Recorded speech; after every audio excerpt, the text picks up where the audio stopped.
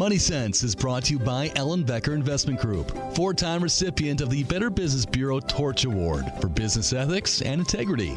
Ellenbecker Investment Group is the only Wisconsin investment company to receive this prestigious award more than once by providing exceptional planning and extraordinary service each and every day. Go to ellenbecker.com and listen to Money Sense Saturdays at 2 and Sundays at noon.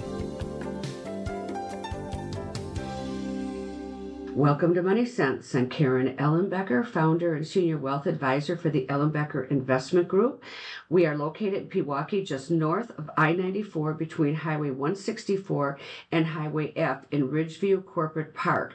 And I just want to invite everybody to come in and see our new location. We've got 42 acres of beautiful scenery and trees and walking paths, and we'd love to invite you to come in and just stop in and say hi. We're also in the village of Whitefish Bay. We're in the Equitable Bank building directly across from Winkies. Everyone knows where that is. We also are really happy that we can service our clients in Bonita Springs, Florida. Visit ellenbecker.com for more details and to put a voice with a face. And today we have a really great, interesting Money Sense radio show. And it's something that's a little bit different than I've ever done before. But I'm a grandparent, and so many of my clients are grandparents. And one of the things that we always talk about is how can we become better involved with our grandchildren? And I'm always one, as an owner of a company, I always feel that we need to lead and to do things for our grandchildren and for our children so they can see us modeling things. And I happened to come across an article about Jim Marggraff, and he is what they call a serial inventor. He has come up with so many great different options in his life and different things that he's invented. But he's been one of the founders of LeapPad, wasn't it, Jim? Yes, yeah. I invented the leapfrog LeapPad that some of your listeners may be familiar with. Well, that was something that I gave my granddaughter, who's 3, for Christmas this year. Okay. But I never realized that I could be interacting with her on this thing. So my guest today is Jim Marggraff. He is, as I said, an inventor. He has been named the Father of the Year, and he's going to tell us about how he got involved in education. And it's something that I've been really looking at recently myself. So Jim, welcome to the show. Thank you very much, Karen. It's great to be here with you. You know, it's such a wonderful idea to do a show and to have this opportunity to help my listeners understand how they can be more involved with their grandchildren. And so often when I'm sitting down and I'm talking to them, it always comes up, well, I've got one son with 2 kids here, and I've got a daughter who's got 2 kids there, and I get to see my grandchildren so infrequently, and we miss them. And yet I've never even thought to recommend that they could become engaged with them over the phone and not have to worry about just flying there and seeing them. Or the fact that they use some of the new things, the technology on their phones where they could do FaceTime and Zooms, but education has never come up as an option. So I love the idea. Well, thanks very much. Shall I back it up and tell you how this came to be? Yes. Oh, I'd love to know. Okay, great. So my children, I have 2 children now who are 28 and 30. And as you mentioned, my background as a serial entrepreneur began at MIT, undergrad and grad work in computer science and electrical engineering. I was a co-founder of a telecommunications company back in the 80s that grew to be very successful. Cisco bought it. And I said, I want to do something different. And so I traveled a fair amount and realized that U.S. adults don't know geography, of all things, just geography. So I said, hey, is there a way to address this problem as a leader in this world, in our nation? So came up with a way with my roommate to make a flat or 3-dimensional surface, touch responsive, with high resolution at a low cost. What that means is we took a sphere, sprayed some paint on the inside of it, and put it on a base with some electronics and a stylus, and you could touch the surface of this 12-inch sphere and it would talk to you. So we made a talking globe. And when we did this, kids and adults were fascinated with it. They learned tens of thousands of facts about this world. But more so, my children loved it. They touched Russia and moved their arms and danced the music. But I was watching them, they were 2 and 4, I was watching them learn to read. And I noticed as they looked at the page and I'd move my finger along under words, they'd look at these little black marks and they'd puzzle, and I'd try to explain, oh, that has a name and it makes a sound. You put them together. But, it was a bit abstract. And I thought if we could give them direct access to this, so they could directly control some means of interacting with what they saw on plain paper, on paper books, then we'd have something powerful. So I took the technology from the Globe, flattened it out, put paper books on it, met with the financier, whose name you may know, Mike Milken, and also Mike Wood, who had founded LeapFrog at the time. And his company was about a dozen people, as was mine, Explore Technologies. So got together and said, Mike, I think we can create a platform to change the way kids learn to read, and proposed this idea of what became the LeapPad. So I sold my company, merged in, and created this tool. So this is back 25 years ago. So the first LeapPad was a device that was a plastic book. It looked like a book. You'd open it up and you'd put paper books in it, and you'd take the stylus and you'd touch the images on the paper or touch the words, and it would talk to you. Now, by itself, that sounds okay, but the key here was figuring out how to engage children emotionally and cognitively, give them a sense of mastery and control, and base this upon effective pedagogy, so we knew what we were teaching, and we had a scope and sequence which defines what you teach and when for a child from 3 years on up. So we got the best literacy researchers and teachers in the country from Berkeley and around the country. I built an educational advisory board, and we built this tool. And the LeapPad at that time, within 5 years, we had this device in 77% of households in the US with kids from 4 to 7 years of age.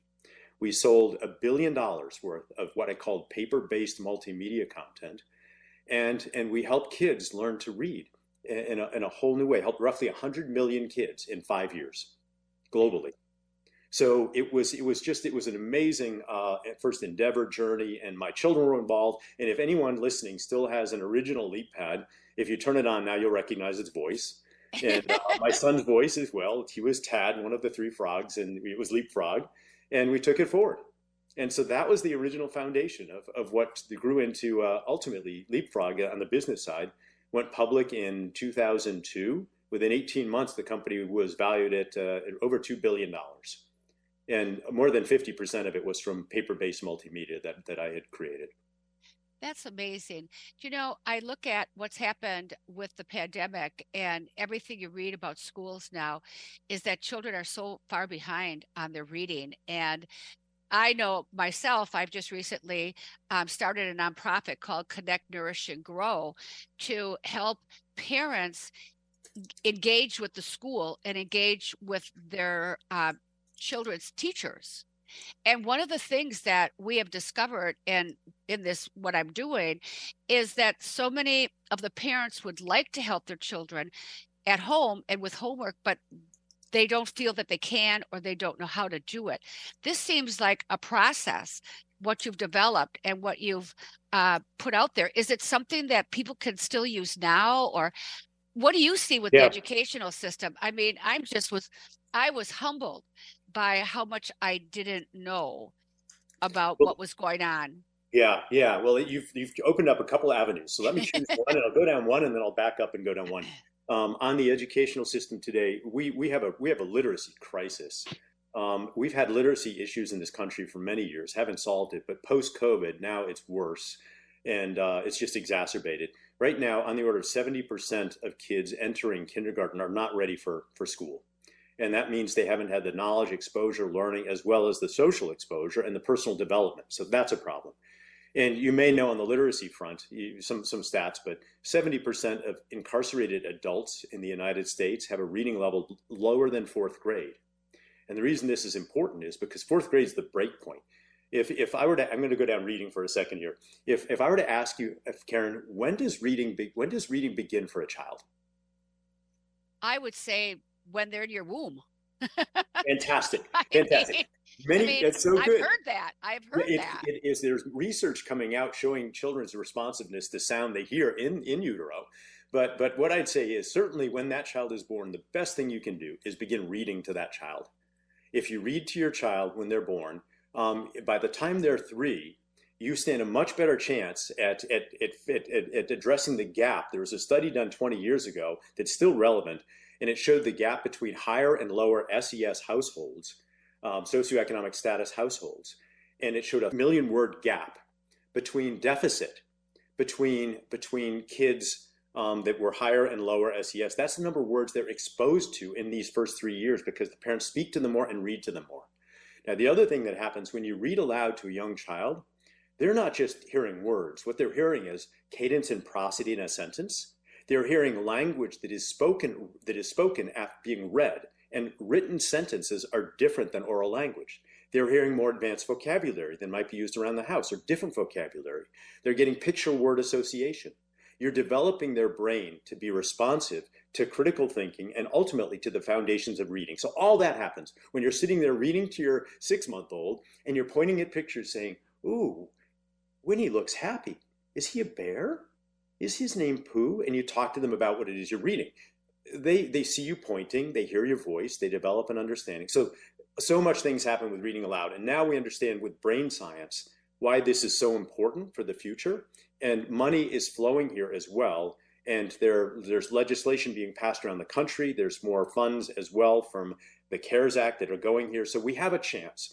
And now I'll speak a little later, kick that back, about what we're doing today, because 25 years later, I'm now bringing new technology to what I did 25 years ago to solve this problem based upon brain research in a completely new way. And that'll be something we'll be launching later this year. But the roots of that go back to the grandparent-grandchild connection. So coming full circle. So what happened here is after I'd started 6 companies, and the last one I sold to Google in 2016 for wearable eye tracking, but others along the way helped for communication, productivity, and learning and thinking. So decided to start this new company, Kinoo, Kinoo, and started it.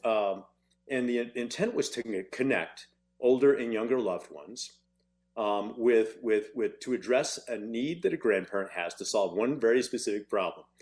Remote grandparent gets on a call or a FaceTime or a Zoom with a young grandchild who's 4, and say you've got your grandchild, or 3, in your case, you're on your call with your grandchild and say, hi, Johnny, how are you?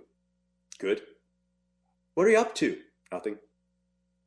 And Johnny runs off, and mom chases after with the phone, and the grandparent feels bad. They feel, what could I have asked him differently? He's not interested in me. How do I keep him engaged? And the whole thing happens day after day with hundreds of thousands of kids around the country. And so we said, how do we solve this problem? So back to your opening question. And it starts this way. There's 3 things you want to do as a grandparent with a grandchild to support and develop a relationship.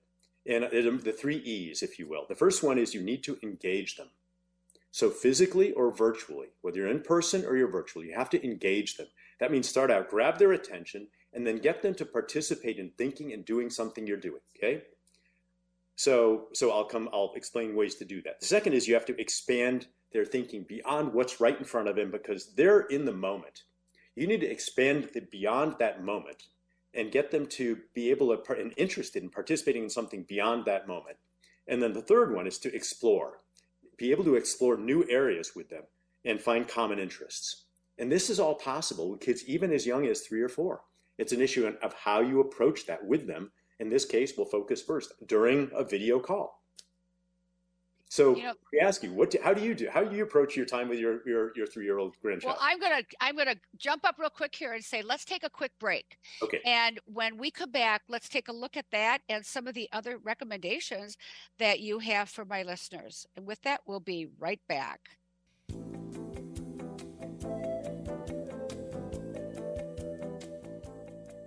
Welcome to Money Sense. I'm Karen Ellenbecker. My guest today is Jim Marggraff, and we have been talking about how grandparents, and I think parents too, can learn so much from this, aunts and uncles, as we interact with our children, our grandchildren, to help them to really be able to be resilient in the world the way it is today. Because as Jim and I discussed earlier, education is really a struggle. And I've said many times on the radio show that I'm humbled by what I'm learning and how difficult it is for parents actually to engage with their children and the fear around it because of technology and because of so many other things. And someone once told me that your kids are only as not smart, but they're only as receptive in school as their parents are, because the parents kind of instill that idea that school is great and you can learn and there's so much, rather than thinking of it just as a place where the kids go for the day, kind of almost a daycare. So I think I know the things that we're talking about today can have a great impact on so many people. And before the break, Jim, you asked me, what do I do with my granddaughter? My great granddaughter, actually, who is just turning 4. And she's just, I always say, a piece of work because she loves everything. So we read, we cook, we go outside. She's fascinated with everything. But if I had to say, here I am a grandparent and I have much more time than I did raising my own kids, I probably interact with her more than I maybe even interact with my own children as starting a business and doing the types of things I did, and even maybe my grandchildren. Understood. Understood. Well, I'm so glad to hear that, Karen, because it sounds like you've got a good relationship. Now, when you do these things, you read, you cook, you go outdoors, some of those you do in person. Yes. So the question we started with today is, what do you do when you're remote? You're at a long distance from your grandchild. And yes. You know, I run into the same thing that you were talking about. Jazzy will get on the phone and we'll talk for a few minutes and then she passes the phone to her mother. Yep, that's it. That's the problem. So the first step is, how do you engage them? And here's some things. I'll start out with some things you might do if without Kinoo, and then I explain. So Kinoo is a video chat application that is enhanced with a character that comes into the video chat when you're connected. It's an iOS app for free. You can download it, put it on your iPhone or your iPad. Both your grandchild, or the parent of the child and the remote loved one. We call an older loved one and a younger loved one. So you both get the app free. Download it. It's built-in video chat. And first thing is, there's a character that pops up called Cody. And Cody greets both people. And that's a stepping stone, because that already engages a young child. They see this cartoon character in the middle of a video chat with you. And there's the character. So that's fun. And it eases the stress for the grandparent, because it's not as serious. There's somebody there that holds your hand. The next thing we did is we created Play, different types of games, but there are other apps that just put ordinary games into a video chat. So you could put checkers, you can put tic-tac-toe, but what happens then is the child just plays the game. It doesn't matter that you're there. They're just playing the game and they're focused on it. Some have video games and more. And the grandparent sees the top of the child's head as they look at the game. So it's not satisfying. And you put books there, but a book done that way, where the grandparent turns the pages and they just hear the voice coming out from the grandparent, is not very engaging for the child. So we said, we need to create bespoke games that are designed for bonding, collaboration, and relationship development. So true connection. So we designed games to do that. And I'll explain some in a second. So first thing was a character. Second thing were these games that are built around connecting. And the third thing was to offer private prompts. These are text messages or voice that appear privately on either screen, your screen or your grandchild's screen. If they're not reading yet, it'll be voice. But for you, it could be a text you read, that are in the context of what you're doing. So here's some examples. One of our activities is an activity to decorate a cake. Now, it sounds pretty simple, but boys and girls both love it, because there's this big 3-layered white cake on the screen, and there's a bottom of ingredients or toppings on the bottom. But these toppings aren't just ordinary toppings. There's some whipped cream and some frosting, and there's some sprinkles and bananas and strawberries. But there's also a dinosaur. There's dinosaurs, and there's trains, and there's ballerinas and stars and candles. And you can move these, as either one of you can put them on at the same time. So you're both filling the cake up with these items, and you see the items being loaded up on this cake. And a dinosaur comes on, he roars, the train makes choo-choo sounds, the candles have flames that are burning. And if you feed Cody, who's on the side, the whipped cream, he gobbles it up and says, "Oh, I love whipped cream." So it's a great experience. Kids play this for months. They love it, because they get to then, the grandparent, we offer suggestions to them. For instance, gee, do you think we could make a cake for somebody that doesn't have one and bring it to them?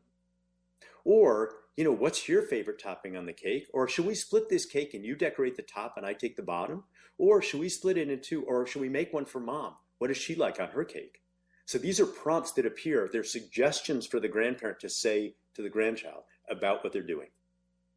Now, many grandparents some grandparents are good at that. They know how to engage. Others, not so much. Right. So it really helps. I think it's fascinating because it's an art type of project, and the grandparent, as you say, a dinosaur, you might say, well, why would we put a dinosaur on the cake? That's right. There's also and broccoli. To get that response, yeah, and then to say a dinosaur on the cake. And so, I mean, it opens up the door to have a lot of different conversations. And as you said earlier, to explore what the child is thinking. That's right. That's right. And it gives two things as well. A general principle is that I'll often offer to grandparents is it's interesting. We think we are the adults and we're the leaders and we're the teachers. So we tend to want to assume that role. One of the best things you can do with a young child is be sure you pick time where you let them lead and you just follow. You watch what they do, you hold your tongue, you pull back, you don't try to tell them, no, that's not right, you shouldn't do that, let them go and follow their lead and lean into it. If they load the cake up with broccoli because they don't like it, say, oh, wow, I didn't know you like broccoli. I don't. Well, I'm not sure about it. I mean, you roll with them and we pull out what they're thinking, and then you play with that and follow the lead of the child. So that's one technique that's expanding, actually. So another example we have is a rocket ride where both video, you launch the game, you touch it. Cody says, here we go, we're going to ride a rocket. And you see yourself on a launch pad, the rocket's vertical, and your heads are tilted back in the windows, and you're ready to take off. And the next thing that happens is we say, oh, first we need your passports. And ready to take a photo. We need a silly face. And Cody makes a silly face, mimics it. And the grandparent and grandchild both make a silly face. And then we need a big smile. And then we need a big surprise. And when you do this, grandparents who otherwise can be, like granddads in particular, can be pretty serious sometimes. We've had grandmoms tell us they've seen their husband do things they hadn't seen him do in years because we give permission to be silly. It's okay to play in this manner.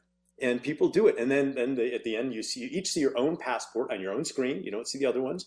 And then you have to count down backwards, and you can take turns counting down from 10 to 0 for the liftoff and choose who's going to push the blast off button. Then off you go to the moon, and you're flying in the moon. Stars are going by. Aliens hit the spacecraft.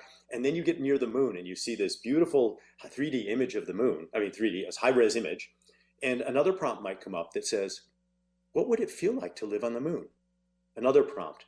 Do you think we'll live there as friends, or will we be enemies? And now it starts to get into social discussions about what the future of the moon will be to us. And we know what's happening right now, and we have to change this. So it begins to lay the framework for these children as future leaders, as thought leaders, in a way that's friendly and appropriate for them in context of play with a loved one. When you're talking about the program that you have, what is the impact on the child going to be? Because literacy right now is in such a sad state of affairs.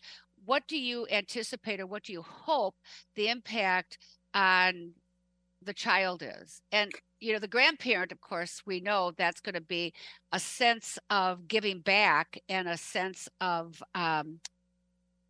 doing something really good. Yes. Yeah, so I have been speaking about the connection between the grandparent and grandchild, which is already supportive of that child's development. You're helping them preschool in a way by dialogue and by exploration and by what we have. But here's what we learn a grandparent wants, and I'll compare it to the parent and tie it to literacy. The grandparent wants three things. First, they want connection with their grandchild. Number one, they're remote. They want to feel connected. They want them to be part of their life. Next, they want to have fun with them. And they know that will add to the connection. And number three for them is learning. They do care about learning with a grandchild, but first they want to be connected to them and they want to have fun. And learning is three. The parent is exactly the opposite.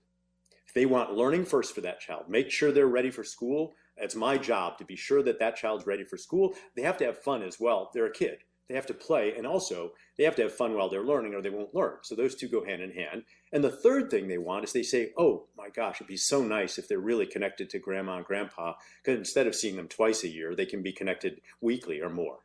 So they're flipped. So let's look at the learning piece of it. So I know I've spoken to parents for decades. And again, my kids I mentioned are 28 and 30. Parents care tremendously about making sure that child is ready for school, cognitively, emotionally, and they want to get them prepared with reading skills. And those that understand what reading means know it's not just decoding the words or sounding out letters, but it's all the work that leads up to that, reading aloud to them with books. It's all about reading to kids and having them have access to books in their homes.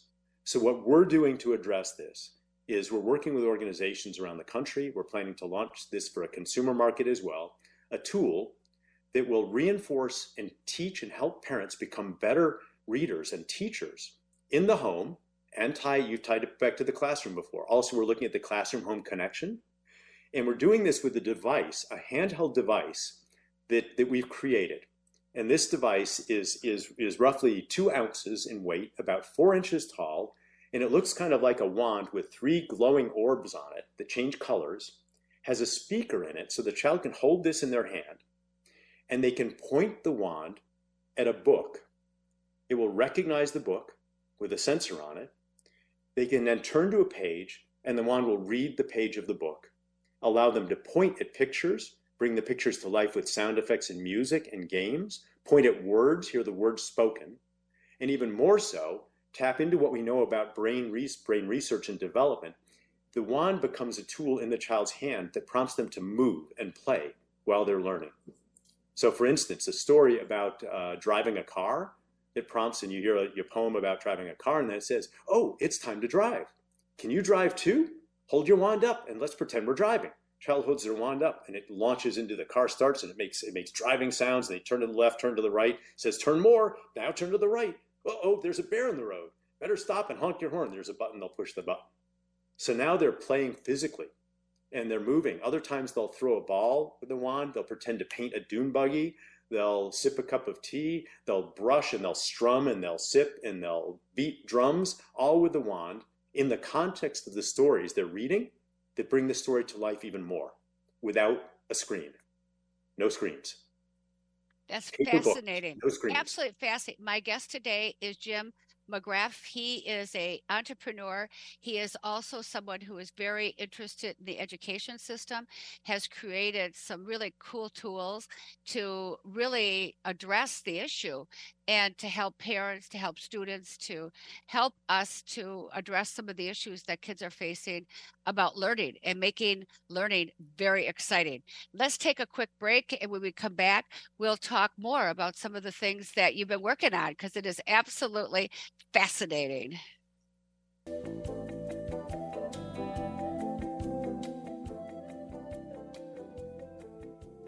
Welcome to Money Sense. I'm Karen Ellenbecker, founder and senior wealth advisor for the Ellenbecker Investment Group. If you are loving this show and would like to share it with your family or your kids and send it off to them so they can listen to it, so that they can become a partner with you in helping to interact with their children, your grandchildren, and kind of set this up to get it going, I think it would be a great idea. My guest today is Jim Marggraff, and he is an entrepreneur. He's an inventor. He has had very many successful businesses, and at a point in his life, he said, there's got to be more, and saw some things that were happening in the world, particularly around education, and said, let me see if I can come up with a solution. And I think that some of the things that you put in place are really great. I know if I have some of my listeners out there, they're going, this sounds a little complicated.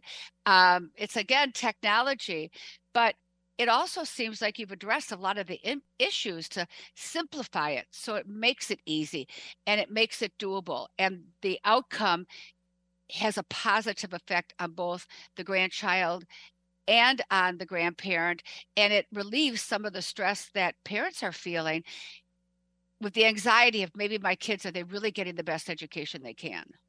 Yes, yeah. The role that both parents and grandparents can play, there is a significant role. And I said before, the focus grandparents that we found from surveys, connection, play, learning, and parents learning, play, connection. Grandparents can play a significant role in helping their grandkids learn. And one thing I can offer for that is all my time at LeapFrog, and spent lots of time looking at thousands of families. We did focus testing nonstop. watched families come in and looked at what the parents' questions they had and how they could help their kids. And so just a few years ago, decided to write a book. The book is called How to Raise a Founder with Heart. And I'm holding it up right now for Karen, but those are my two kids, 16, a while ago, my gosh, longer, 20 years ago. But How to Raise a Founder Heart, and it says a guide for parents to develop your child's problem-solving abilities. Now, my wife and I give any proceeds to charity on this. This is not money making, but I wrote this to share what I'd learned about what I'd seen with the products we make at LeapFrog and what I learned in working with our children. And there are some ideas I can offer, really quick ones, that might find interesting here. One of them ties to math, is math and mental math, because kids have calculators, but there are ways to learn math. And I created this tool myself, but I'll tell you one of the outcomes of it. My son, who's now 30, when he was in high school, we did all these things with chemistry and math and physics and did all these experiments. And but he was interested. By the time he was a senior, he had to do a science fair project. He did one. He won a second place in the state of California. Was entered in the Intel Science Fair. If you know Intel, in Yes. Intel, it's roughly 14 million kids around the world that are laddered up, and about 1,000 are selected to go to LA, and they're part of this amazing science fair. These are high school juniors and seniors. 2011, he ended up winning the World Science Fair. It was called the Gordon E. Moore Award, and it's kind of a Nobel Prize for high school kids. And he did that after he grew up in our household where we did things to help learn. And he was curious, natural. So here's one with math that I love. And it starts out with rhythm. Because if you want to help even a young child, if you want to help them learn how to sound out words, and then it moves to how to count, then it moves to how to add simple single digits, and then multiply in your head 1 by 2 digits. If you create a rhythm and you develop automaticity, which is something we understand from brain science. So teaching to sound out word k, a, t, for the word k, a, t, k, a, t, k, a, t, k, a, t, k, a, t. You do that with a child, and they're looking at the letters, and they still don't know that that's the word cat because they're learning how to put those sounds together, but you increase the speed, they get it. You count with them. Instead of just saying 1, 2, 3, you do it with rhythm. 1, 2, 3, 4, 5, 6, 7, 8. So you change the rhythm. For math, you start with something like 6, 3, 9. Then you do 4, 2, 6. And they have to think, and you develop automaticity, which gives them practice for thinking about that rather than counting. It's memory. And when you're doing it with 1 by 2 digit numbers, like 6 times 12, you go 6, 12. And then you think in your head, that's 60, that's 12, 72. So you 6, 12, 60, 12, 72, or 3, 15, better. 3, 15, 30. Oh, I did another one. Sorry. 3, there we go. 3, 12, 3 times 12.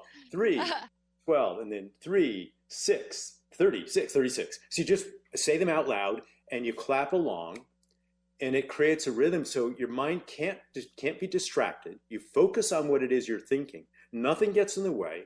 And when a child learns to do this, you're learning discipline and thought, and you're developing a tool that they will lose and begin to apply it elsewhere. When they're struggling to stay focused on something, you've helped them develop focus and you've applied it to specific skills. So that's one of the many things in the book that are stories that are things that are based upon real brain science that I've not found elsewhere. So it's some really good tools. You know, school is really a partnership with the parents and the teachers. And when I think about some of the schools that I've been working with now, it's really been hard to get that partnership together because parents are working and they've got different jobs. Getting into teachers' conferences are tough. Sometimes parents even had difficult experiences with their own personal teachers' conferences when they were growing up. So there's a lot of fear and resistance to being able to connect with the teachers and the parents. But I think a program like what you got and what you've come up with takes some of that out of the way and allows the parent on their own time frame to interact with that child, to build that relationship, to encourage the child about school. And then when the parent is feeling that success, they're going to want to talk to the teachers. Yes, that's right. That's right. And we were talking about reading before and the parent going into the school to read. So the starting point here, let me reinforce again, I'll drive this. If they can go and help in preschool and be there to help support the teacher reading there, and then as well reinforce to the parents and share this idea for parents that are either not reading a lot to their kids at home, and reinforce that and get the teacher to reinforce it, and then also help those parents and even work with the teacher on the type of questions you ask the child when you're reading aloud. I spoke with a fellow just yesterday, educated man, master's degree, business analytic, manages billions of dollars of fund, in, of all places, a major pension fund for a large state in the United States. And it was interesting because he reads to his child daily. But I showed him what dialogic reading is, which is a dialogue talking about what you're reading. He said, I just read. I'd never even thought about asking what's on the picture and talking about the characters and singing a song or playing a little game when we're doing this. I just read the story.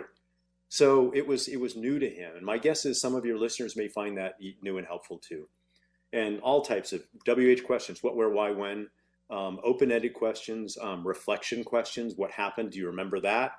All types of what are called prompts that really help children learn. And there's a science behind this. I was watching a teacher read a book in one of the schools I was in, and it was a first grade class. And there were several things on the page that were, oh, he looks very sad. Who here ever felt that sad? What does a sad face look like? Does anyone here want to make a sad face like Joe? And she had so much dialogue on the pages when she was done reading it. And that was something that I had never seen done myself. I read to the kids, but I changed my voice sound and things like that. But I never really got so animated within the story. Yes, I thought it was fascinating. It's so that's the way to go. And in here, I'll give you. I like to teach. So here's an acronym and something maybe folks will walk away with. CROWD, CROWD. Here they are. C is completion questions. Like, hey, can you complete the sentence? And then Max sailed across the blank to reach the land where the wild things are. And that's from the book Where the Wild Things Are. So completion prompts, fill in the blank and let the child fill in the blank. That's probably new to a lot of parents. Next is recall prompts, R, recall. So what did he use to get the boat to sail across the ocean? And then O, open-ended prompts, open-ended things like, what do you think the wild things will look like? What do you think Max will do? Then WH prompts, what, why, where, when? Why do you think Max wants to go this place and others? And the last one is D, distancing prompts. So stepping away in somebody else's shoes. Can you imagine what it would be like to be in Max's shoes? If you were in Max's position, what would you do when fill in the blank? So CROWD, completion, recall, open-ended, WHs, and distancing prompts. And if you use that framework when you're reading to your child, you're reading a book as a grandparent or a parent, you'll have all types of ideas on things to talk to them about. It's fascinating. We're going to take a quick break, and with that, we will be right back.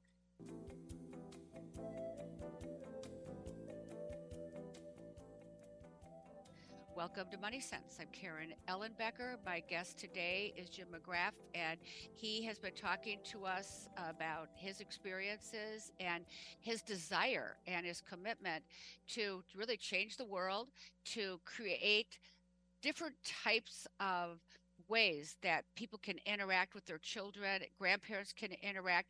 And I really want to bring up the fact that you and I both talked about it during the break. We're both worried about our world. We're worried about the kids who are going to be the leaders, that things just, first of all, I think every child has the right to be educated and has the right to be given the opportunity to be educated. But that isn't necessarily the way it is today. Yeah, thank you, Karen. I'm glad we had this little chat just in the break, because what's driving me in this front is certainly education.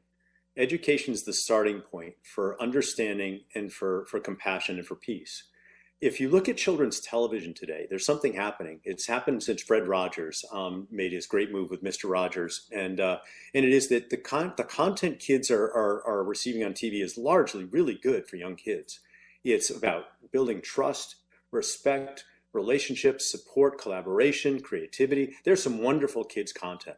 It's not what I grew up with, which was, Roadrunner dropping anvils on, the Wile E. Coyote dropping anvils on Roadrunner. So it's really good content. What I see the challenge is that these kids will adopt this behavior. They want to help each other if they're exposed to this, even kids, all socioeconomic levels. In fact, this is global. I talked to families in China and Russia, and there are similar principles. They want their kids to succeed in life, to have a place to live, to have a good life, and they teach them similar values. So there is a common thread here that is global.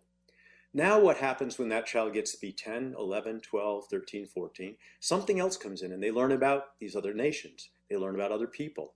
They learn about the idea that, well, you know what? We have this thing that's called war and we have these weapons. And you know what? As much as I don't like it, if we don't build them and use them or be prepared, they will. And everything changes at that point because you're told all your life, hey, don't build a bigger stick, work together, play together, support one another. And suddenly you reach a point where, you know what, we have to, or they will. So that's just the way it is.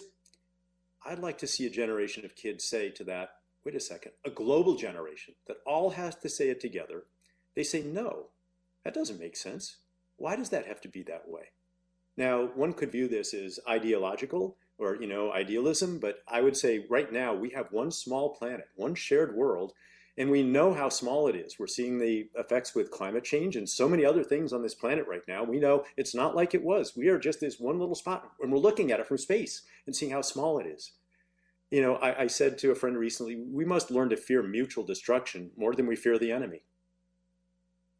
And I think that what we can do with proper education is create resilience in some of these principles with the hope that these children, as they become leaders in this world, view the world differently and will embrace a new approach towards working with one another. And this can't come from the top down because we're too entrenched today. Would we trust one another to drop all of our weapons in the world? Not a chance. But can we create a new generation that looks at the world differently and says, wait a second, we have to solve the problem because if we keep going the path we're going, the results are not going to be good. I think one of the big things is that I've noticed, and one of the programs that we have, the Pillow with Wings program that I do, is to help teach children empathy. And to, that's the old thing, if you ever walked in somebody else's shoes, but to teach children empathy and to recognize the other people and the differences without being judgmental, I think is just a huge step in the right direction. And I don't see that happening so much because of the things that when you said they get older, they see people killing each other on TV and all these games that they have, that they sort of become hardened to the idea of what you said. Well, this is just how it is. That's right. And how do we break this cycle? The way we break the cycle is with youth, because it's too late to change it in the institutions that we have in the organizations today, because they need to do what they're doing, because they're all caught in the cycle. And I'm not suggesting that, but I'm suggesting a different future with the ideas that children can bring forward with resilience and support one another and understand, because the world today is very close and small. We very soon will be able to have real-time conversations with anybody, anywhere. We can do that already with Zoom, but pretty soon it'll be translated in real time with speech. And this is emerging now. It's true, and it's already some of the technologies available. I sold my last company to Google, and we know what's happening with AI for translation. So there's no excuse. All we need to do is figure out how to connect. And I started Kinoo around connection, and we started with grandparents, but the bigger idea was connection with learning and play, and ultimately helping people change this future of the planet that we're on. We have about a minute left. What would you like to leave my listeners with? I mentioned the quote before. I said that we have to learn to fear mutual destruction more than we fear the enemy. And that's one to reflect on a bit. And that we need to help our children understand as soon as they're able. And another thing I'll say is violence is not a sustainable means of resolving conflict. It's not sustainable. So we have to look at that. Okay, lightening it up a bit. I think that what I'd like to leave you with is give your kids a hug, whether they're your kids, your grandkids, your great grandkids, and do the three things. Engage with them by having fun, listen, then expand your discussions with them and topics of interest, and then explore new areas, and just enjoy the love that you can have with people that are close to you and that you can give to them. So, on a last note, where will people find Kinoo? Where will they find some of the things that you have talked about today? Do you have, we have only half a minute left. Do you have Yep. website? How can Sure. they connect up with this? Absolutely. You can go to kinoo.com. And by the way, that's Kinoo. And the reason it's Kinoo is KIN is in kinship and two O's that are side by side, which is connecting older and younger loved ones forever. There's a smile under it. So kinoo.com. And there's an app on the iOS store where you can download the app as well and connect. Or you can, my name is Jim Marggraff, Marggraff. And you can find me on LinkedIn. And so I'm always interested in hearing thoughts from people and seeing if we can work together to make this planet a better place. Jim, thank you so much. It's been an absolutely fabulous interview. And as always, I hope that I've made a difference in your personal and financial well-being. Remember, before we plan, before we advise, before we invest, we always listen. Have a great weekend. Bye.